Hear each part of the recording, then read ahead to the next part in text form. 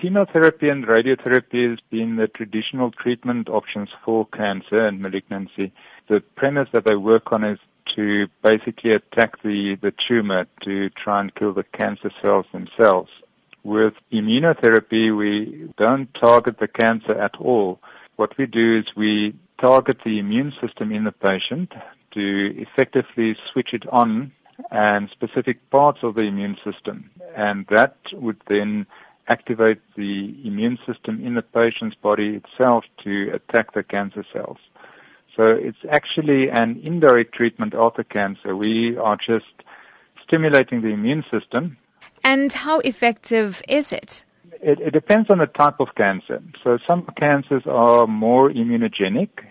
They elicit more of an immune response in the body than other cancers. So those cancers that we know respond well would include melanoma, one of the skin cancer types, which is normally very aggressive once it is spread.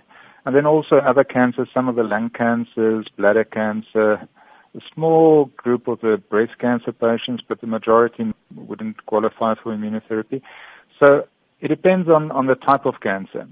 Traditionally, melanoma has not been a cancer that responded very well to chemotherapy or radiotherapy. And with the new immunotherapies, we see much, much better responses.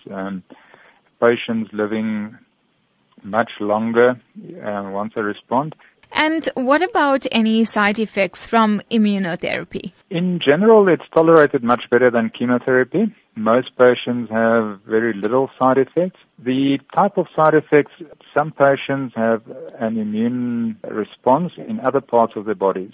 In other words, the immune system that has now been switched on also attacks some of the other areas in your body. So you might get an immune response in your lungs, for example, and get an inflammation response in your lungs or in the joints or in your bowels. If it happens, it's normally an inflammatory response, which can be treated quite easily, but in general, it's much better tolerated than chemotherapy.